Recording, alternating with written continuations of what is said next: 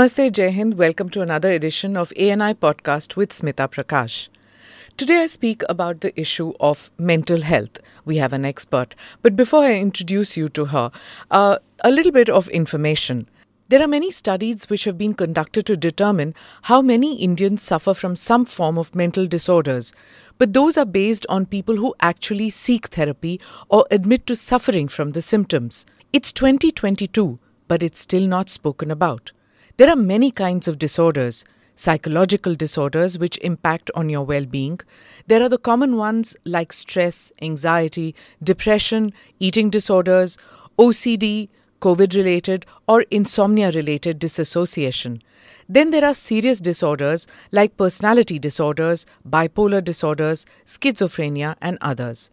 There is no age barrier to who suffers from these disorders, young, old, middle-aged, no caste, status, religion or gender barriers. To understand when to seek help, how to figure out that you might be sliding into some kind of a depression, or your friend or your spouse or your parent or your child, whether they need help, how to figure out that you need professional help. I spoke to a counsellor, Dr. Kamna Chhibber. She heads the Mental Health and Behavioural Sciences Wing at Fortis Healthcare in Gurgaon. Dr. Chhibber is a trained therapist who works with children, adolescents and adults. Joining me in this podcast with Dr. Chhibber is ANI's Health Beat reporter Shalini. Thank you very much for speaking with us, Dr. Chhibber. My first question to you will be that it's 2022 and yet in India, people are still hesitant to seek some kind of, a treatment or accept it even that there could be a case of mental disorder in the family. Most of us would tend to think that, oh, ये stress है. इसको तो हम कोप कर लेंगे. चलो चलो पापा से बात कर लो. चलो चलो खेलने चलो and work out, exercise कर लो. इससे ठीक हो जाएगा. Sometimes that's not the case. Right? We tend to think that it's, old age में depression हो जाता है, कोई बात नहीं, ठीक हो जाएंगे. Play with your grandchildren, you'll become okay. This is the advice that older people are given. Sometimes women their mental health issues are completely ignored. That, no, multitasking is something everybody does. So, their issues. So when does one realize that you are sliding into some kind of depression state or mental anxiety state where you need to seek help? Thank you so much for having me here. It's a real pleasure that, we are speaking about this really important topic about mental health. I think, you've rightly pointed out that for a lot of people, this is not a topic which is given that kind of priority and emphasis. For many, many years, across the decades, people have relegated mental health to the background, saying that, ये तो सबके साथ ही होता है, ये तो stresses हैं, normal जिंदगी के issues हैं, आप किसी ना किसी तरह से cope कर लोगे, अपने आसपास देखो, हम लोगों ने भी तो इतनी जिंदगी देखी है, हमने भी बड़ी situations देखी हैं. So yes, that is the truth, that for a lot of people, mental health is not always the priority. And we don't realize that the prevalence rates are pretty high for mental health related conditions. If you look at the survey which was done in 2015-16, that highlighted very clearly that about 12% of the population has mental health related conditions. In India? In India. This is the Indian survey. And this is when, the 12% would mean that those who have come and sought or those who are admitting it, right? Yes. The shadowy secret lot or those who don't even know it, that's not there. That's not there. And that survey also pointed out that 90% of the people who actually require mental health related services are not being able to access it. Now, what are the reasons that access is not there? Yes, we can turn around and say that experts nahi hai. We have a very large population. We have a huge geographical region that we need to look at. But what that also does is that, as you go into the interiors of the country, a lot of times experts may not be available. Right. That is one reason. We do have a paucity of experts. WHO has pointed it out. Our data points it out. But at the same time, like you were very rightly saying, that there are so many myths, misconceptions, and continued stigma which is associated with mental health and mental health related illnesses that people hesitate to seek help. And one of the primary thoughts जो लोगों के दिमाग में आते हैं वो ये कि मेरे साथ तो हो ही नहीं सकता है. How can I have a mental health related issue? I belong to a good family. I have this support system. I have friends, and I am educated. I'm working. I'm earning well. Why would I have anxiety? Why would I have depression? So people also hesitate to accept that mental health related illnesses are illnesses like physical health related conditions. So any individual can have a mental health related issue. Today I may be sitting here as an expert. There is no guarantee to say that tomorrow I could not have a mental health related condition, because there is also a biological aspect which is associated with mental health related illnesses. And we tend to be ignorant of that aspect, which compromises people's ability to then start seeking out help. We feel judged. We feel that people will start looking at us differently. We feel that people around us will just not understand what is happening with us. If we will go and share with them that this is our concern, they would ridicule us, they would laugh at us, there will be sarcasm coming at us. So we try to contain it within our own selves. We curb our instincts also, which may be telling us that this is not how usually I tend to be when I face problems. क्योंकि हमें पता होता है कि problem आई है, what is my typical approach, how much would it affect me? And when you are beginning to recognize that you are struggling to cope with situations, and increasingly you're finding that either your moods are dipping, you're not being able to bounce back from situations, your ability to cope with the situations is getting compromised, it's affecting your sleep, it's affecting your physical health, you're losing interest in things, you're not wanting to meet people, you're struggling to communicate very effectively about what is going on with you.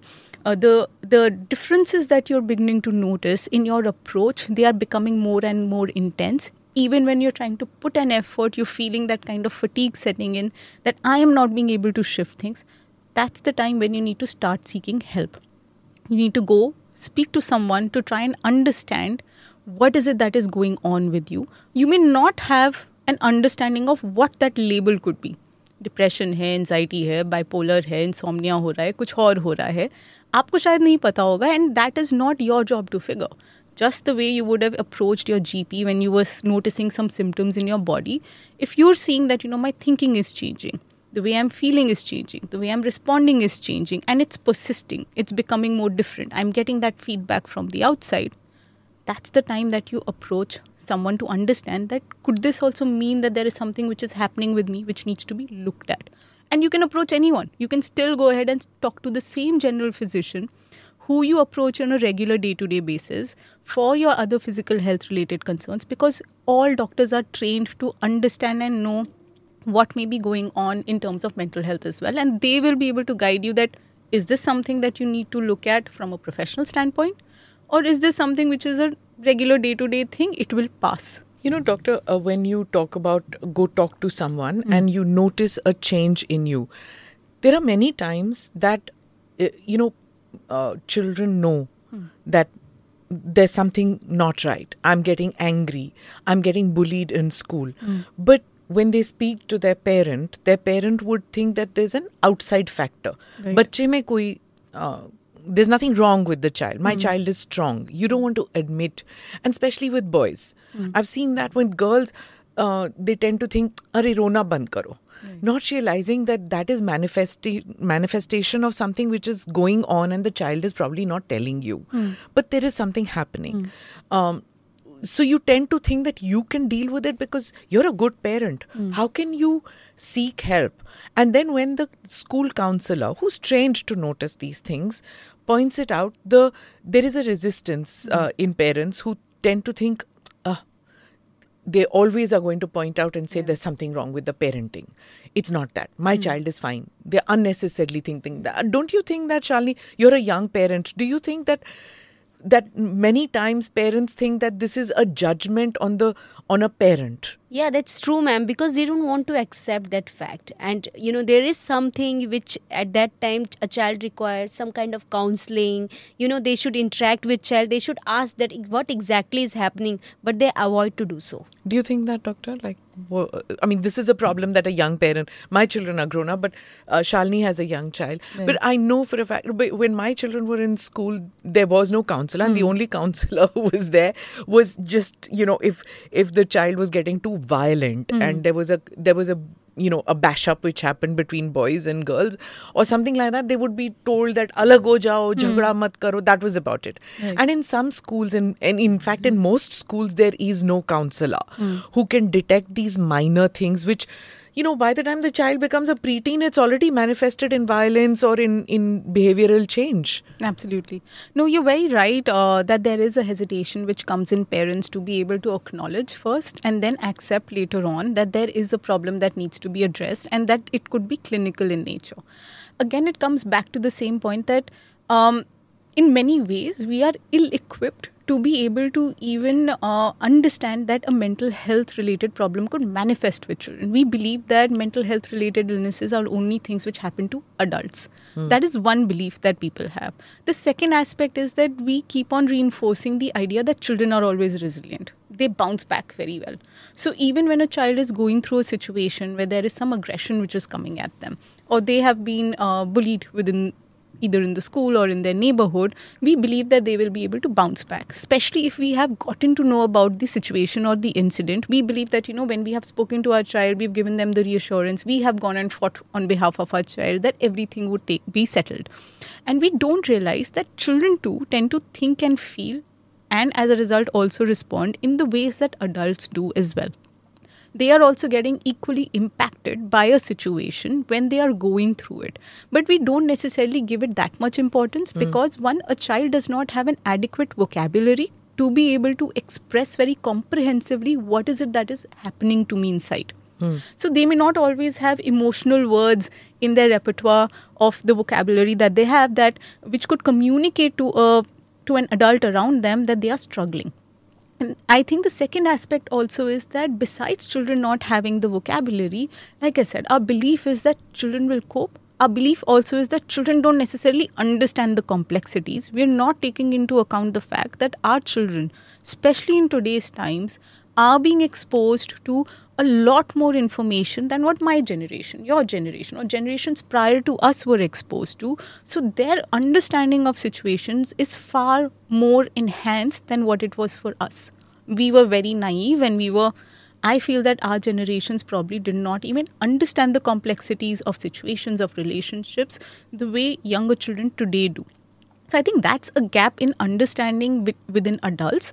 And what we do need to do is start educating and start providing information and knowledge to families as well that children too can have mental health related concerns. It does not mean that the rest of your child's life is ruined. It does not mean that your child is not going to be able to perform or lead a full life. That in fact, if you were to intervene at an early stage, your child is going to overcome whatever it is that the experience is and be able to actually grow towards better strengths in the future if you intervene at an early enough stage. What that means is that parents and schools need to work in collaboration. They need to see each other as a team. Yeah. And I think that is something which a lot of times goes missing because it's somewhere become transactional in a way. That we look at it as, okay, my child goes here, I'm paying a certain fee, they need to provide me a service. That's the kind of mechanism which has come into play. So we don't necessarily see that the school, the teachers within the school and the counselor or the principal, the headmistress, they are all aligned to ensuring that children are growing and developing well. That they have the right kind of inputs available, the right kind of scaffolding available. And if they are highlighting something to you, it's not because they want to, segregate your child or make your child feel that they're different or they're not coming out of some sort of a vengeful space to impact your child's progress. They're actually invested. They're spending a lot of time. The child spends maximum time in school, at least now. During COVID, that had changed for us. But now, children are back to schools. They're spending so much time over there. Teachers are most sensitive to noticing what are the changes that are happening. And if parents would see this as a collaborative process, teachers would also point out things at a much earlier stage. Yeah. So if we start changing our approaches and we start building on our information and understanding, I feel that a lot of these situations can be addressed in a much more wholesome manner. Because children do need that support. Yeah. These are the things. Especially after lockdown, they really need, some kind of support. What I have also seen that, if you talk to the teacher will say, it's a kind of negative motivation. What does negative motivation mean? It was very surprising. If you are you are expecting something else from the teacher, and teacher says, yeah, that, your child has not done this and that, and if we are saying something to the child, so ma'am, take it as a negative motivation. We can understand negative motivation, but what about a 6-year-old or 5-year-old child? It's like, over expectations from the, parents also towards teachers, and teachers also towards the parents. So how to deal with the situation, ma'am? Get to this point and ask the doctor an additional question, especially during COVID times, because the teachers have to finish the courses. So there are many teachers who say कि हमको ये पढ़ाना है भाई, we cannot, like, imagine a class where you have 40, 35, 40, 50 kids. Of course, a teacher notices these discrepancies, but the pressure is on them also, that do they concentrate on these things? So the parent-teacher meeting actually becomes a very draining exercise, because she has to tell the parent about this, and the parent has no patience, because a parent is more concerned about the grades and about syllabus kyun nahi khatam kiya. I'm going to get to that point. And over expectations and comparison also. This is also the factor. They do a lot of comparisons. Question of timing and too many kids to each counselor or each teacher. That's a major issue. I'm going to get to that and ask you related question. But Doc, when you were speaking about these things, it just suddenly struck me about this generational shift. Safety and security. Now, my generation, our parents never talked to us about the wrong touch. Right? And we were never told that. We were left with uncles and aunts and cousins and people like that. And there are many in my generation who were victim to this wrong touch. Maybe you are seeing more in your generation where parents are talking about this to their children. How important is it for parents to discuss this? Because if it is not discussed, many people say this, चाचा के घर छोड़ रहे हैं, मासी के घर छोड़ रहे हैं. अब उनके घर में your चाचा, मासाड़ and all that might be decent people, but there might be a male servant out there. There might be a woman servant out there. When I say servant, of course, it's not pejoratively used, but what I mean is an attendant, house help, anybody out there. Guest walking in, right? And maybe another older child also experimenting, an older cousin, an older uncle, aunt, somebody experimenting with a younger child, figuring out. How does one talk to this? There is a hesitancy because our parents didn't talk to us. So what is the language? So हम लोग कैसे बात करें? How do you talk to your child, your grandchild about these subjects which have remained taboo in our families?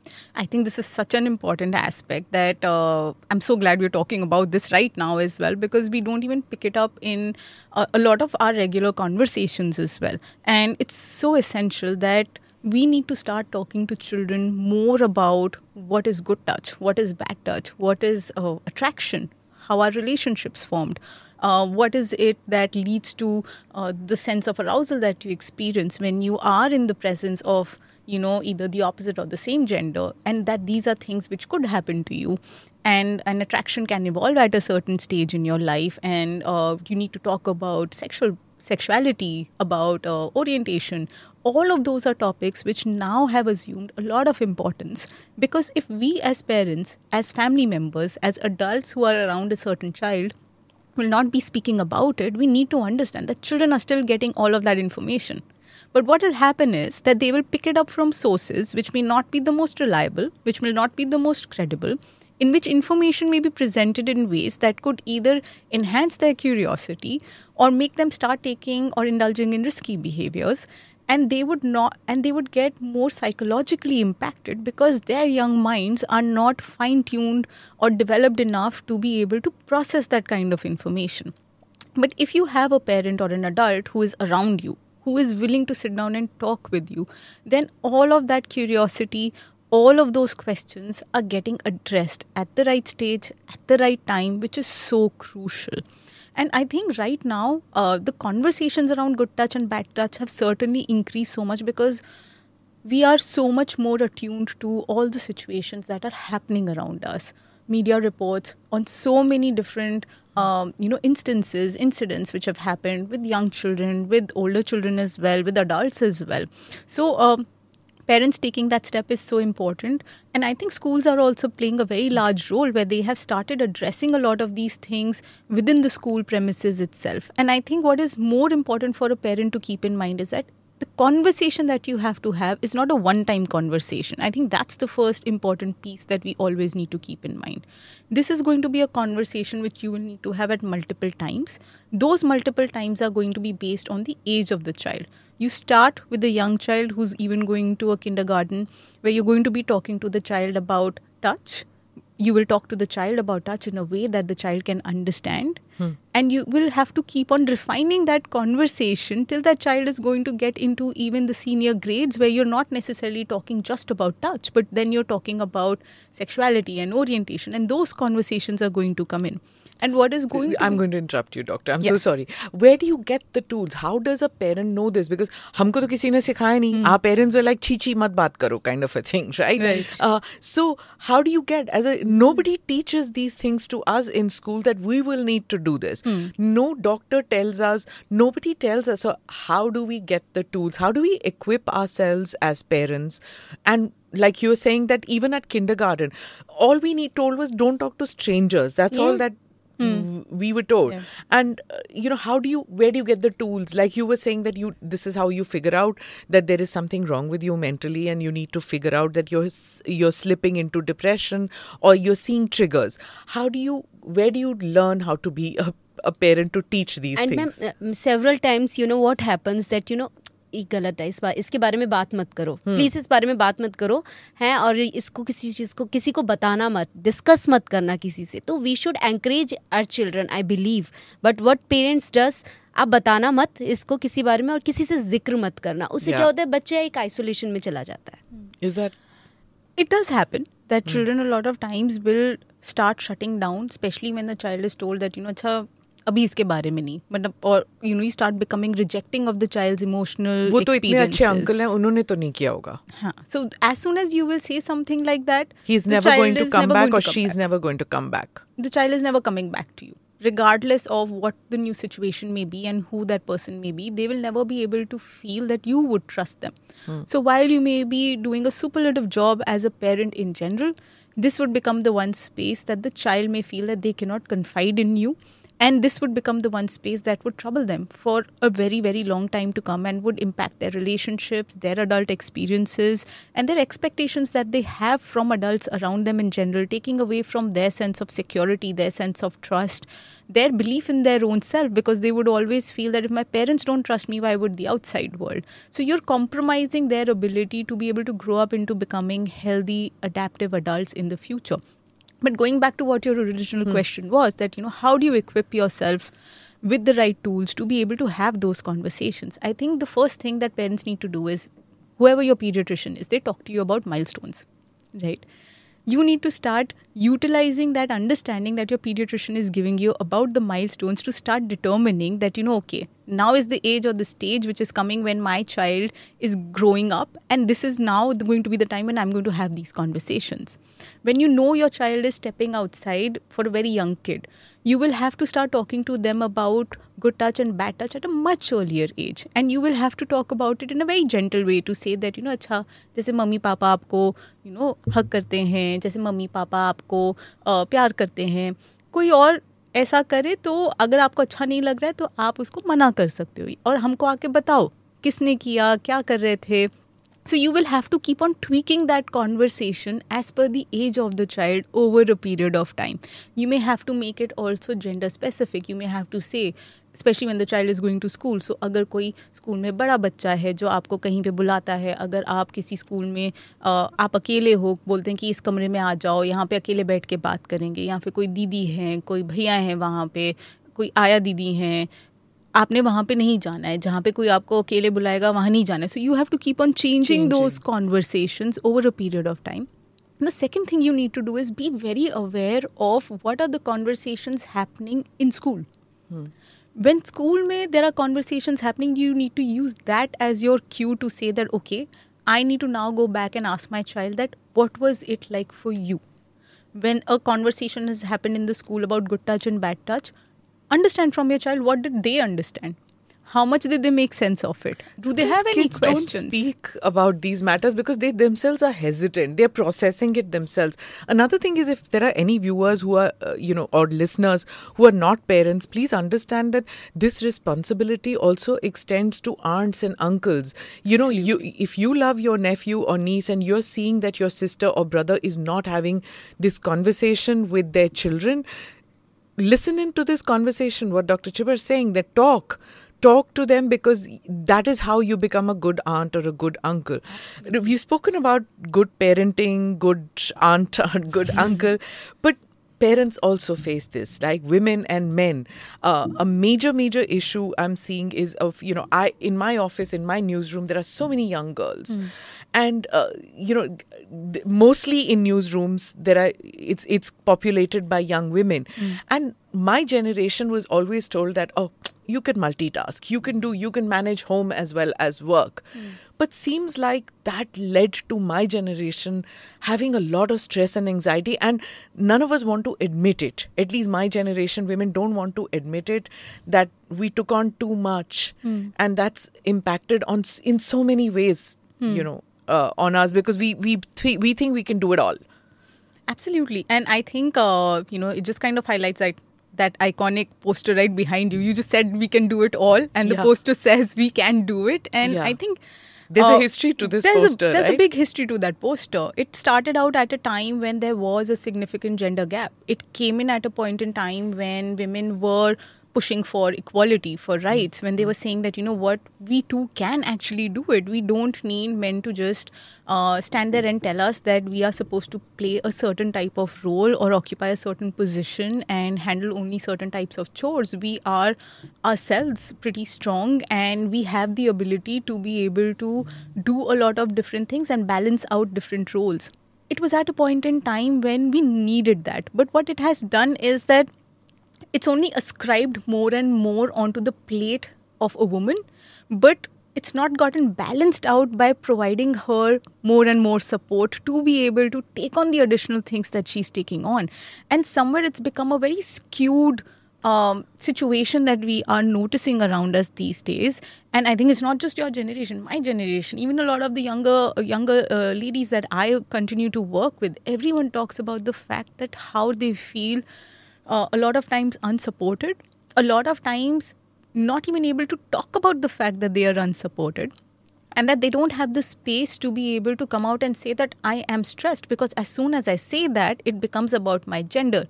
Ki haan, tum to ye bol sakti ho, and you will get away with it, and or everyone will come around and try and give you more relaxation and leverages so that you can keep growing and doing well, not recognizing that in any case, there isn't an equal way in which things are being done. And I think that somewhere women are expected to be these superheroes, who have these superpowers, who are going to be doing these multiple things at the same time. You go to work, but before you go to work, you need to ensure everything is lined up at home. If you are living with your parents, then for them. If you're with your in-laws, then for them. If you have children, then to take care of them. Making sure that while you're not there, if anyone has any need, no one should be able to turn around and tell you कि तुम नहीं थी तो ये चीज़ हुई नहीं. So you have to anticipate, plan in advance, make sure there are resources available at home, enough staff, enough help to be able to ensure, and that is if you can afford that, to make sure that that is there to cover up for when you're not going to be available your own self. And keep smiling. It. Have you noticed, doctor, that we've all been told not to scowl, not to feel, or not to give the impression also. Forget about, मतलब अगर अंदर कुछ है तो उसको अंदर दबाए रखो. A man can not look, firstly, he doesn't need to use lipstick, but a woman has to smile through her troubles. A man doesn't need to smile through his troubles. If he looks stressed out, or if he looks, if he's scowling, it's like, see, what a hardworking guy. Like a manager I'm talking about. When a manager walks in, he doesn't need to smile. He can look busy all the time. But a woman, even if she's busy, needs to smile, needs to look happy. Because if she doesn't look happy, she has poor manners. She is angry and bad boss, right? And this manifests everywhere. Mind you, even women anchors, they need to look in a particular manner, TV anchors. Men, it doesn't matter what they look like. True. The same, I'm sure, is with doctors, right? Like you need to have better manners when you're dealing with patients as compared to your male doctors who can look busy and say, "Parchi likh ke kaat ke de do." But a woman needs to have that nurturing thing all the time, and that puts pressure all the time on you. It does, but these are also so reflective of the kind of roles and stereotypes that have over the years come and gotten associated with what being a woman is all about. And it's so interesting when you were speaking about the workplaces and how a man could be a certain way and a woman could be a certain way. And the example that was popping up in my head repeatedly was how when a woman snaps in the office, it becomes about maybe she's on her cycle. And when a man will snap, it's like, boss ने जो बोला बहुत सही बोला, उसके boss ने pressure डाला होगा, उसके बॉस ने प्रेशर डाला होगा, बट मतलब उसके साथ कुछ गड़बड़ नहीं है. And so we have these very different ways in which we even perceive emotional responses or ways in which people are communicating, because we ascribe it to certain stereotypes that we have been holding on to a very, very long time. And one of the expectations that as a result has come on to women is to present themselves in a certain way, to uphold themselves in a certain way, and to communicate and speak and hold those nurturing roles and be very pleasant and put together at all times, even though you may not be feeling up to it.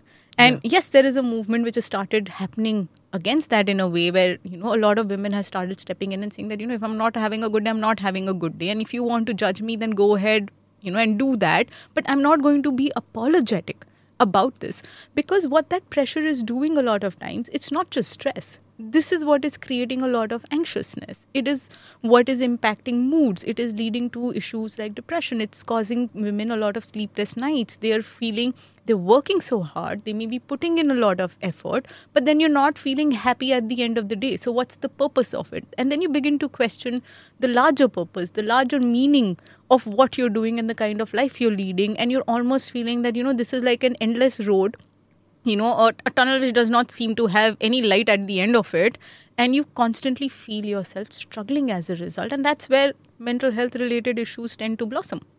I'm also going to come on to these COVID-related issues, Shalini, because I remember, you were also covering at that time these, young people losing parents, and both parents sometimes to COVID, and parents who had no comorbidities sometimes. So, you always thought that parents will live longer, like when they were in their 60s, maybe mild diabetes, maybe mild asthma, but they succumbed to COVID. And some of these young people I know, they got no closure because they couldn't even perform the last rites of their parents, or they couldn't even see the body of their parents. They were cremated because they themselves were in hospital. So this is both young men and women. Like, in my introduction, I said that depression doesn't hit any class, any specific class, caste, gender, anybody. So this happened to men, women, everybody that I know too. And there was no closure then. But many of us tend to think, wo to pichle saal hua hai, by now get over it, because, but it doesn't end like that, does it? There's no closure to some people's grief. No, there isn't. And even though in our own diagnostic manuals, we may have gone through phases where we have tried to say, a year is a good enough time period for you to cope with grief, to saying that there can't be a time frame associated with it, to saying that, yes, there should be a time frame. And we've, in our own diagnostic, in our ways of diagnosing that, could this be now an adjustment disorder? Could this now be a depressive illness? Have gone through those processes. But I think when we're looking at COVID, what it has done is it has completely ripped apart whatever resources that people had within themselves and whatever resilience was there to be able to cope with things like loss and grief. Because there was nothing like this which people had ever dealt with. Dealing with a loss which happens very suddenly in itself is very difficult. And dealing with a loss which is happening suddenly and is happening en masse is extremely, extremely traumatic for people. And what we're seeing right now is almost a traumatic kind of a response towards that sense of having lost people not having been able to have those conversations with them before they went, not having been able to do their last rites in the way that we have all been born and brought up with, knowing that that is also a part of our heritage, our culture. And what that entire process of doing the rituals and all always does for us is that's what allows us to go through that closure process. जब आप वो सारी पूजाएं करते हैं 13 दिन 15 दिन जो भी जिसका it's a healing process. It has its own healing process associated with it. Sure. That community grieving together with the family who has lost someone is what allows us to be able to also feel a lot of sense of support. None of that happened. COVID was a period where you could not have multiple people occupying the same space. You could not even have your entire family. How do you cope? How do you feel supported? You feel isolated, alone in your entire experience. And that is what has ensured that somewhere people have not been able to necessarily fully overcome their sense of grief. Yes, right now, where we are at today, with life moving towards that normalcy that we were used to 3 years ago, it's changing the ways in which people are looking at things. It's leading them to be able to let go of some of those experiences, but that sense of loss is not getting filled up. Yeah, that void is not going away. But still they are going through that disaster, If you talk somebody after so long, it's like, Shalini, do you know what has happened during Delta wave? Everybody talk about, it's like, they wanted to talk. It was like a disaster for them. जैसे आप delta wave की बात कर रहे हो, delta wave में I met with people, like for example we were talking about grief, right? Like I know of a bride जिसकी शादी कोविड के टाइम हुई, right? At that time she was like, I'm going to get married regardless, I'm not postponing this because of various reasons, but she never got that lehenga pehna, shadi ka sara tam jham, and she had to compromise. At that time she was ready to do it because she wanted to. They had a certain timeline when they wanted to get married, have babies and pay their EMIs and all those things. You work with a timeline. Lekin wo sab nahi hua, right? You didn't get that, and she can't even talk about it because it's this is a rich person problem. Right? लोग देखो तो people lost their loved ones और तुम हो कि रो रही हो कि तुम्हारा शादी अच्छी से नहीं हुई, so this rich people problem. Many people don't seek help to go to a counselor, psychologist, psychiatrist. Firstly, nobody knows किसके पास जाएं पहले.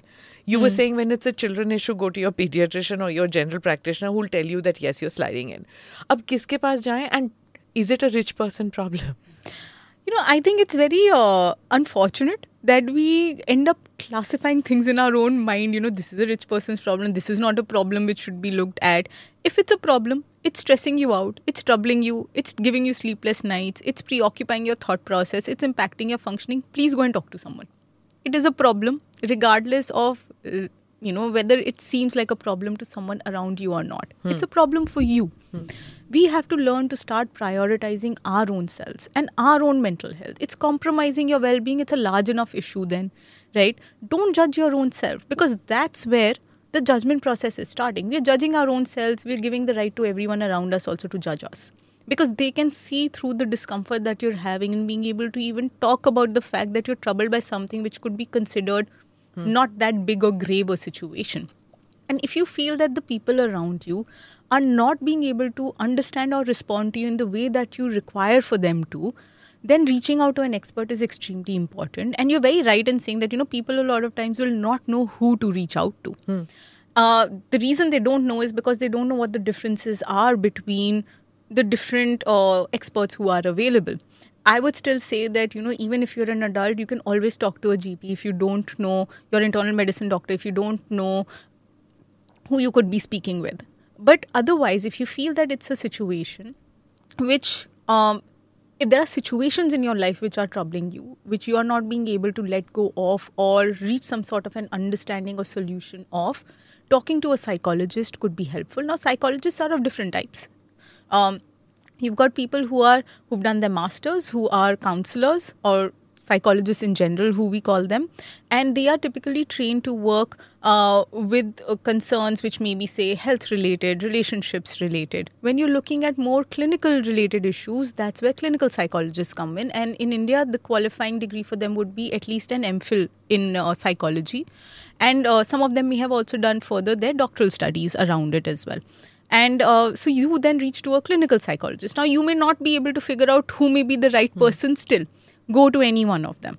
Okay. A psychiatrist would work with the clinical problems, but they would utilize medications to treat those problems. So if you have a depressive illness, you have a bipolar disorder, you have a schizoaffective or a schizophrenia or an anxiety disorder, when you've reached a diagnosis, a lot of these may require a medical intervention. Because like I mentioned, that mental health related illnesses have a strong biological component, which can only be addressed with medications. Okay. That the psychiatrist will do.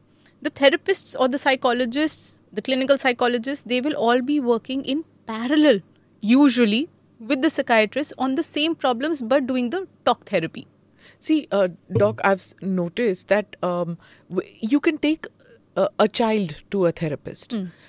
Now, a major issue, see, with modern medication, people are living longer. So you have a huge problem on our hands with parents, grandparents living long, which is very nice, but there are aging related issues because of one, again, COVID related, because they were living apart. Suddenly that link was broken. You couldn't visit your parents, you couldn't visit your grandparents. They were isolated, living for almost a year, living on their own. Right? They couldn't meet with their children, they couldn't meet with their grandchildren during that. And then there were issues like, older people used to go for satsang ke liye chale gaye. Or they had those support structures where they would go to the neighborhood, place where they would do their yoga. Group therapies, which we used to. They were great stress busters. Wo sara band ho gaya. Right? Now depression sets in, but when they had no issues till they were 70, 75, suddenly when they are, 75, 80, they have mild dementia related issues. They have this anger related issues because they feel they were neglected. Right. They know that they were neglected for a certain reason which couldn't be so resolved. But these are manifesting. But because of their age, you can't take them to the doctor. They will not go. They will not admit it firstly that they need some help. And young professionals don't have the time. Absolutely. So kya karo? Well, the solution, of course, lies in being able to sit down and have conversations. Because अगर आप situation को address नहीं करोगे तो कोई चीज़ बेहतर नहीं होने वाली है. Right. And if there is a clinical problem, then it needs to be addressed clinically. I understand that the elderly a lot of times are resistant to engaging in the conversations. I've seen it with my own grandparents. So, I work in this space, and despite that, the challenge was there. And but then if it is a medical issue which is emerged, then it needs to be dealt with through the psychiatrist. And if there is a clear-cut depression or a clear-cut anxiety or some other illness, an insomnia which is there, dementia-like changes which are happening, then the consults need to start happening with the doctors at least. But the second aspect is that you need to start talking to your parents. Sit down, have that difficult conversation. They will be resistant. They will not want to engage in that interaction. There may be a lot of cognitive errors, like we say. A problem may be getting magnified in their mind. They may have developed a tunnel vision on an issue. They may not be willing to look at the different aspects of the situation. While those errors may be there in the way they're thinking or looking at a situation, it's only if you're going to sit down and have that conversation with them, not once, but be willing to engage a few times. I do feel that barrier of resistance does break. At the end of the day, for them, meaning and purpose comes through their family. Seeing their children, engaging with their grandchildren. The more they're able to do that, the more they feel much more happier, a lot more relaxed. They do need to have their routines, and a push will be required to kind of encourage them to say that, आप restart करो. जो भी थोड़ा बहुत आप कर सकते हो करना शुरू करो.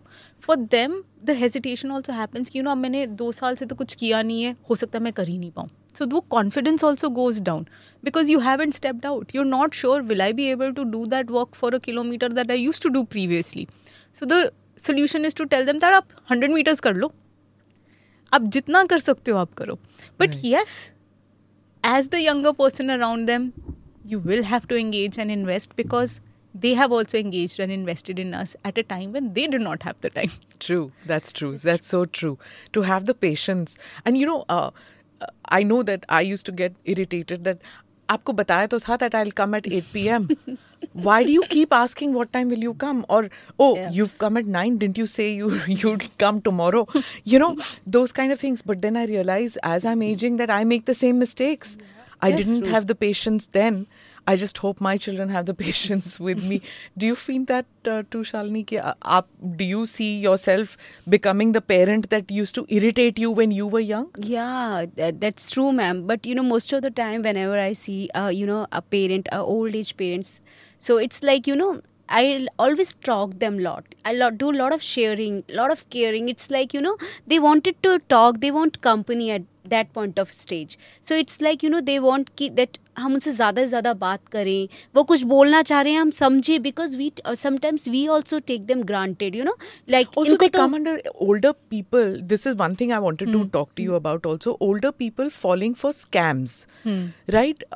Because what has happened is that everybody has a cell phone. There was no need at some point of time to teach your parent how to use Google and how to use internet, how to do Instagram. ये सब सिखाने की ज़रूरत नहीं होती थी.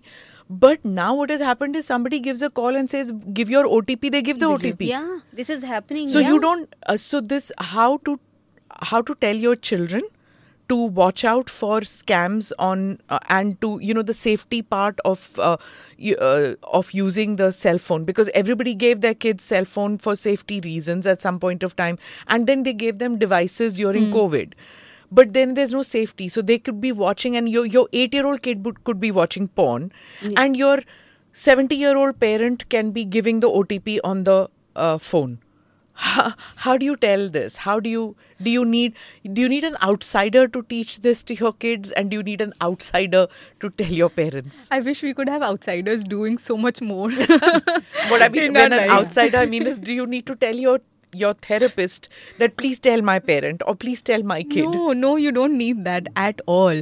I think what you do need is becoming more aware. I think that we're so stuck in our day-to-day routines. A lot of times we're not switching off from our work or from the tasks that we feel we need to do, that it takes away from our awareness of what may be going on with other people who are there within the home. So you are there, you're physically present, but a lot of times you're not necessarily psychologically engaged to their experiences. That's where the gap starts happening. That's where you start missing out on the cues that I need to provide a certain information, or I need to provide a certain scaffolding or a sense, or create some sort of a security mechanism to be able to protect both the young people as well as the elderly who are either living with me or may not be living with me as well. And it's only going to be if you are fully there in the moments that you are spending and you're not preoccupied with other things, that you will be able to start noticing these things. And that's the first change that I think people need to start doing. And what do you need to do for that? Start switching off your phones when you are at home. We feel that the whole world is going to collapse and crash. Agar phone off ho gaya 2 ghante ke liye I'm not available, God knows what catastrophe is going to happen, but nothing really happens. I can't meet you in the eye when you say this because I'm guilty as charged. It's true. I have seen even in restaurants people sitting and not looking. And I used to see this abroad. I never used to see this in India. But in India, yes, now. It's there everywhere, and it's not just in urban India, it's a rural phenomenon too. It is. It very much is, because the phones, the media, the social media, everything is infiltrated and penetrated our lives to such an extent that we feel incapacitated if we did not have these around us. We have lost our ability to have fun and to be able to spend time with our own selves. We've lost our ability to be able to spend time doing activities which do not involve social media. Right? We are only looking at gadgets a lot of the times. In fact, a lot of times if I ask young people, I ask that, okay, what are the hobbies that you currently have?